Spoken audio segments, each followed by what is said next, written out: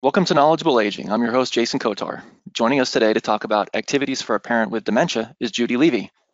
Judy's work experience ran the gamut from pediatrics, establishment of a hospital occupational therapy rehabilitation program, work in a home rehabilitation program, to educational as a local college occupational therapy guest lecturer, and finally, teaching the occupational therapy component at a home health aide training program. She wrote her book, Activities to Do with Your Parent Who Has Alzheimer's Dementia, after her mother's diagnosis. It was at that time that Ms. Levy began speaking at caregiver training sessions and Alzheimer's family support groups. How are you doing today, Judy? Good morning, Jason. Thanks for having me. Of course, looking forward to our time together. But before we get started, for those that are joining us, if you have any questions, type those questions in the box, and time permitting at the very end, we will do everything we can to get your questions answered. So Judy, what is an activity? Oh boy, Jason. An activity Starting is off good. something you do, and it can be purposeful, or it can be just something that's improving interaction. It's keeping you relating to the area around you. So an activity doesn't have to be a specific, let's build a house activity. It can be, what are we going to wear today? Let's discuss the weather. What shirt would you like to choose for the weather? So the activity is a choice of what you're getting somebody to do. The issue with dementia is somebody's functional level. So are they at a point that they can do an activity that you're giving? Is the activity too complicated? How do you make it easier? What's appropriate? And how do you set somebody up for an activity to get from them what you want? Do you want them to get dressed? Do you want them to do an arts and crafts project? Do you want them to set the table? Each one of these situations is an activity. A lot. Now that's good. A question then, what makes an activity work or not then? Well, first of all, you want to find out about the person. So I want to backtrack from the activity to pretty much looking at the person. And the diagnosis, a person isn't just a diagnosis, a person is a person. They're a combination of all their life experiences. So they can be a mom, they can be a sister, they could be a grandma, they can be just an individual dad, but they happen to have a difficulty with something. So what's their problem? Can they see? If you give an activity that's related to somebody needing to see and they can't see, you're going to fail. It's not a good activity. If you give somebody an activity that they have to listen to instructions and they're not able to follow more than a 1 to 2 step instruction, and you're giving a whole litany of things to do, they're going to fail. So you're getting into the diagnosis of understanding that they're not able to comprehend more than a simple direction. You're getting into, can they hear you? You're getting into, can they see you?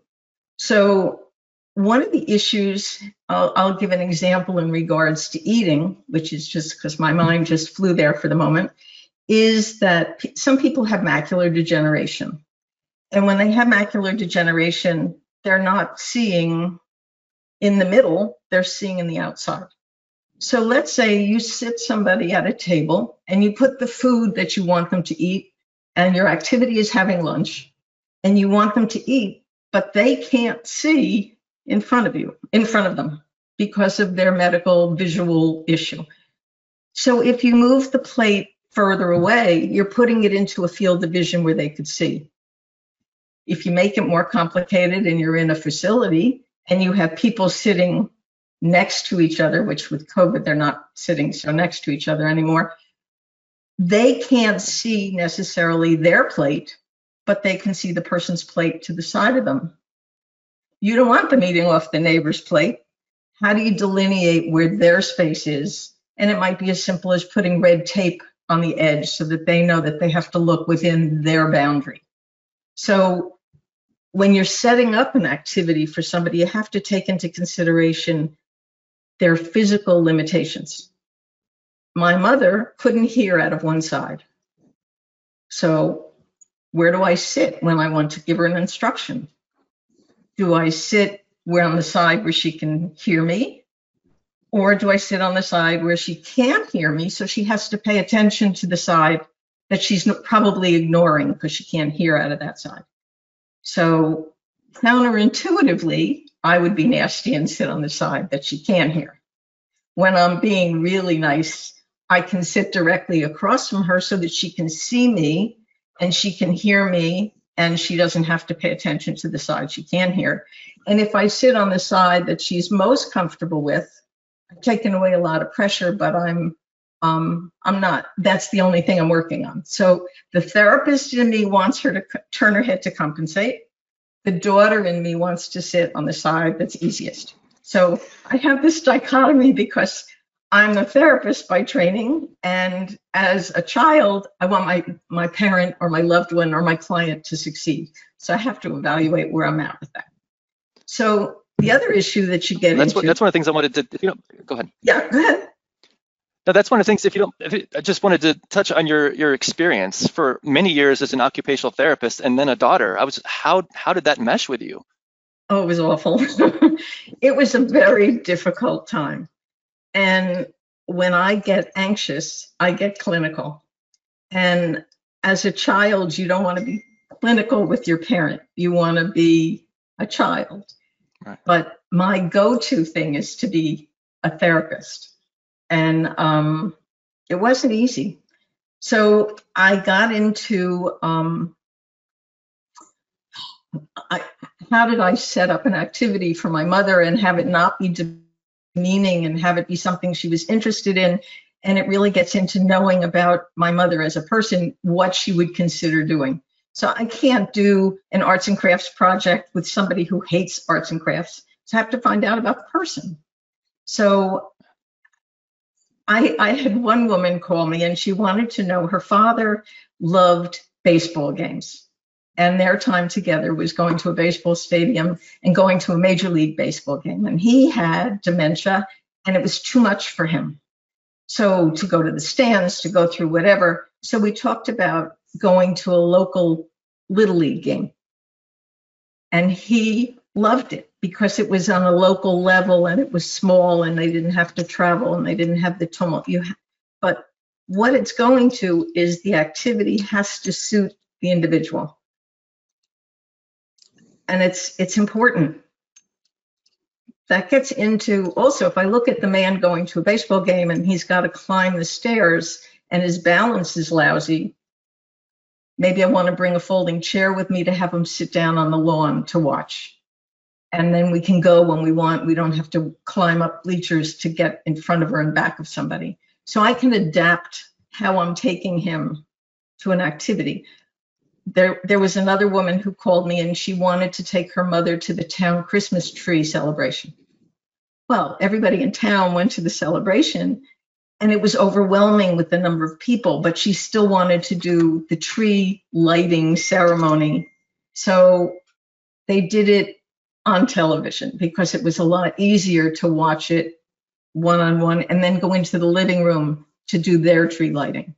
So because you did something in the past, you may not be able to do it in the present. And you have to evaluate if it's working or not. If it's not working, they'll tell you. And I think the thing that I'm sure you'll understand, you know this more than anybody, is you treat the individual. You don't just treat the dementia, right? You treat the individual. And everything you set up, all the activities and everything is for the individual. It's definitely for the individual. And if you're dealing with a client, it's different than dealing with a relative. A relative, you can get frustrated with a relative. They can yell at you and they yell at you. And if they don't like what you're saying, get up, say, I'm going to take a breather, walk out of the room, come back in, and it's a new day. And you can start all over. That's the nice thing about getting further along in dementia is you leave the room and then you come back in and it's new all over again. But if they want to please you, that's the major thing, is whoever you're with, if it's a client or if it's a family member or anyone that you happen to be working with, their goal is to interact with you That's the activity part of it. And they want to make it right for you, not necessarily to please for them. So they're working to be helpful to you. I think that's the major thing to remember when you're dealing with somebody is they're an individual. You want to treat them with respect, and you want to step back and look at them as a person and see what they can or can't do. Right. So if I'm thinking about two different things, Judy, you have activity and you have a task. Can you talk about the differences between the two for me? Sure. A task is a specific step in a litany of, in a list of things to do, a specific task. So I'm going to go to putting on a sweater on a cold morning. A specific task is taking the sweater off a hanger. What's the activity? The activity is getting dressed appropriately for the weather. And the specific task or the specific step is what you need to do to accomplish your goal. So it's interchangeable in my mind that because the task itself, the taking the shower off the hanger, is an activity. If you stop to think about each step in it and you explain that to a caregiver and they've done that and they've succeeded, it's a sense of accomplishment for the caregiver as well as for the person, but the caregiver is succeeding in what they're doing, which is really important in preventing burnout, because burnout is the pits. Right. Can we talk about assessment? So if we go back to activities, how do you assess whether you need to alter an activity? If they won't do it, that's one way. If somebody needs to have things leveled down, okay, I think of dementia as an onion disease, and I mention it in my book, that you're like peeling off skill level. So you're getting, if somebody can't follow what you're saying because it's too difficult, you have to limit choice. So if the choice is, okay, I've got crayons here, I'm going to pick them up. Let's do it. Okay. I have triangular shaped crayons. They're from a company, Melissa and Doug. I happen to love these crayons. And I like them because they're really vibrant and they're triangular. They don't roll off the table. They're easy to hold. The colors are good. They don't leave that goo on your hand. I'm a fan of these. What I like about this is I could say to my client, we're going to color today. Which crayon would you like to start with? Would you like the green one? Would you like the red one? Would you like the yellow one? And they look at it and they don't know what I'm talking about. I can say, I've got two crayons. Which one would you like? And if they still can't make the decision, I'm going to say, here's the red crayon. I want you to draw X. My mother, and I'll put it into a personal thing, was this really, really phenomenal bridge player. And she had master points and she was a super bridge player and she was super interactive and she was a dynamite country club woman. As her dementia progressed, and she had it for 10 years, as her dementia progressed, we went from playing gin to playing war, to sorting cards by suit, to sorting cards by color, to counting the number on the card. So as something doesn't work, you have to change it so it reaches a point that they can work. There was a day that we wanted to play gin, but she knew how to play gin, but she didn't know what gin was because she didn't remember that gin related to X, but if I set her up, it was automatic and she started to do it. So there's one thing I want to go back to with the setup in regards to an individual, if I could, and that gets into balance and sitting safety. And if somebody's able to sit in a chair without arms, that's fine. If somebody needs more support, this is the therapist, not the daughter. They may need a chair with arms. And if they need to be in a wheelchair, the wheelchair may not necessarily move up to the level of the desk. It may not have desk arms that are like cutout arms on the wheelchair. To get close enough to allow to do an activity, you may have to put a lap tray on top of the wheelchair arms to allow somebody to do something. So in each case, you want to make sure that a person is seated stably. Is that a word? Stably? Stable. That they're Today stable. It is. Yeah, and that their feet reach the floor. So there's nothing worse than having your feet hanging in space at a place that you need to be for a period of time. So when you set somebody up to do something, you want to make sure they're comfortable. Can we go ahead? Talk a little bit more about activities. How would you structure and prepare for an activity? Well, okay. I like doing an activity in the morning. Okay. I like it. I think people are most alert. They're most engaging with you. They hopefully come off of a night's sleep. And I like to have something that shows that an activity is going to start, so that the activity be set up at the same place at a table, let's say, and put a tablecloth on the table. And that's going to be like a signal that that's where you're going to have your activity, and it's going to start, and it's going to be the minute you put the tablecloth on the table, we're going to do an activity.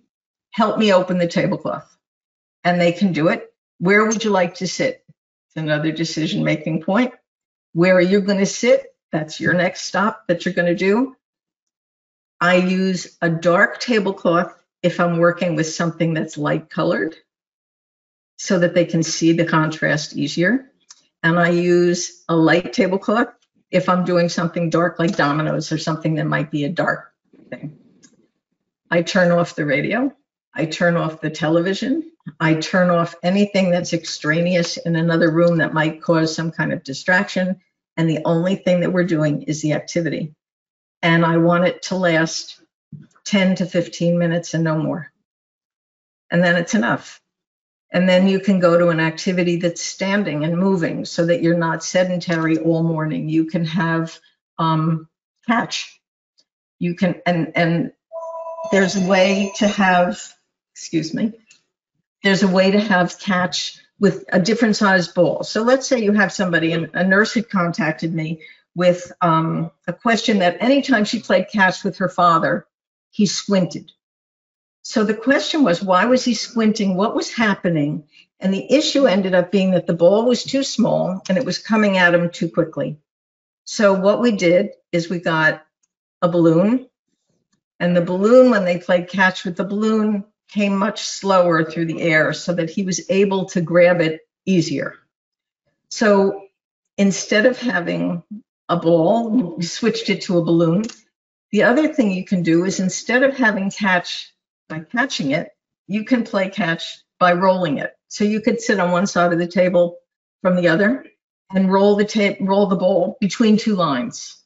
If you go out of line, you don't get a point. If you stay on the line, you get a point. You can have a competition and see who wins. So it's a way of changing catch to change it and make it within their limits of what they can do. Does that help? Absolutely. Good. This is the part I'm looking forward to. Can you give us some sample activities that you find just around your house? Yes. Okay. I'm a grandma, so I have some grandma things around my house. So I have the things that go on the refrigerator, the magnets, but you can't necessarily make a word, but you can find, can you see these? It's a box of all different color of magnetic alphabet letters. They're different colors. So you can sort them by color. And I don't have to write a word out of the X with making an X-ray, but this is purple. I can find all the purple. I can find all the yellow. And then I can count which color has the most numbers, which color has the greatest amount. I can do it with coins. Since everybody's hoarding coins lately, you can separate coins by quarters and dimes and nickels, and which is the biggest and which is the smallest. Let's make a circle shape out of the dimes, and let's make it into a face, so that the eyes are going to be the quarters and the nickels are going to be the mouth and the face is going to be the dimes. I've done things with a rice box where you take like a bag of rice that you buy at the supermarket, and then I've hidden things in the rice. in the bowl. So I've hidden a pencil, I've hidden a fork, I've hidden a spoon, and you have to reach into the rice and you have to figure out what it is. You have to find it and figure out what it is before you take it out of the rice. So I've done that, and I've taken the same objects. If I hit a fork, I put a fork on the counter. If I hit a spoon, I put the spoon. If I hit an eraser, I have a duplicate of it on the counter, and I hide it into the rice, the duplicate. They have to find it, feel it, and tell me which one of those things it is. So I can use the rice. I can use the silverware tray, which is everybody's favorite thing. I can dump out all the silverware, and then that's being nasty, but I can dump out the silverware or even empty the dishwasher, putting the silverware into the correct slot. That's a good one. It's also not a demeaning one. If I go to say I want to string pasta, that's kind of, I don't know that I would do that unless you want to make a present for your grandchildren for Valentine's Day. I don't think I would have somebody stringing pasta, but I would have them find a piece of pasta of the ziti in the rice and see if you can find it, so that you're using things that you have. I'm not big really on going out to buy things. I pulled out some spools of thread, which I think I showed you. Yes. I like spools of thread because it's easy to hold and they're easy to see. Can you see them? And you can stack the spools of thread. And I did this with my mother weight competition because she had so many spools of thread in her button box. Who could build the highest tower before it falls over? And she got pretty good. She got up to about 10 before they knocked over. But we would have a competition and we would keep score. The other thing that we did is I sorted buttons because we have buttons. And I don't know if you're a button person, but I like buttons. And they're in different colors and they're in different sizes, and you can sort them by size and shape and color, and you can count them. The other thing could be with the newspaper, and you could reach a point where somebody can't comprehend what it is that they're reading, but they could cut out the letter A from the headline. We could get all KA for knowledgeable aging in the newspaper, cut it all out and see how many you can find. So there's things that you can do that are just available around your house. And if you can't manage scissors, you can circle all the K's with a marker pen. So without going out to spend a lot of money, there's things that you can do in your house. Talk about your message for caregivers as far as what you've seen in your 40 plus years from occupational therapy. We were talking off air about, the whole pediatrics thing from the get-go, right? As far as textbooks to where you are now. I'm just curious, what would you tell a caregiver today that has a loved one or a patient that has dementia?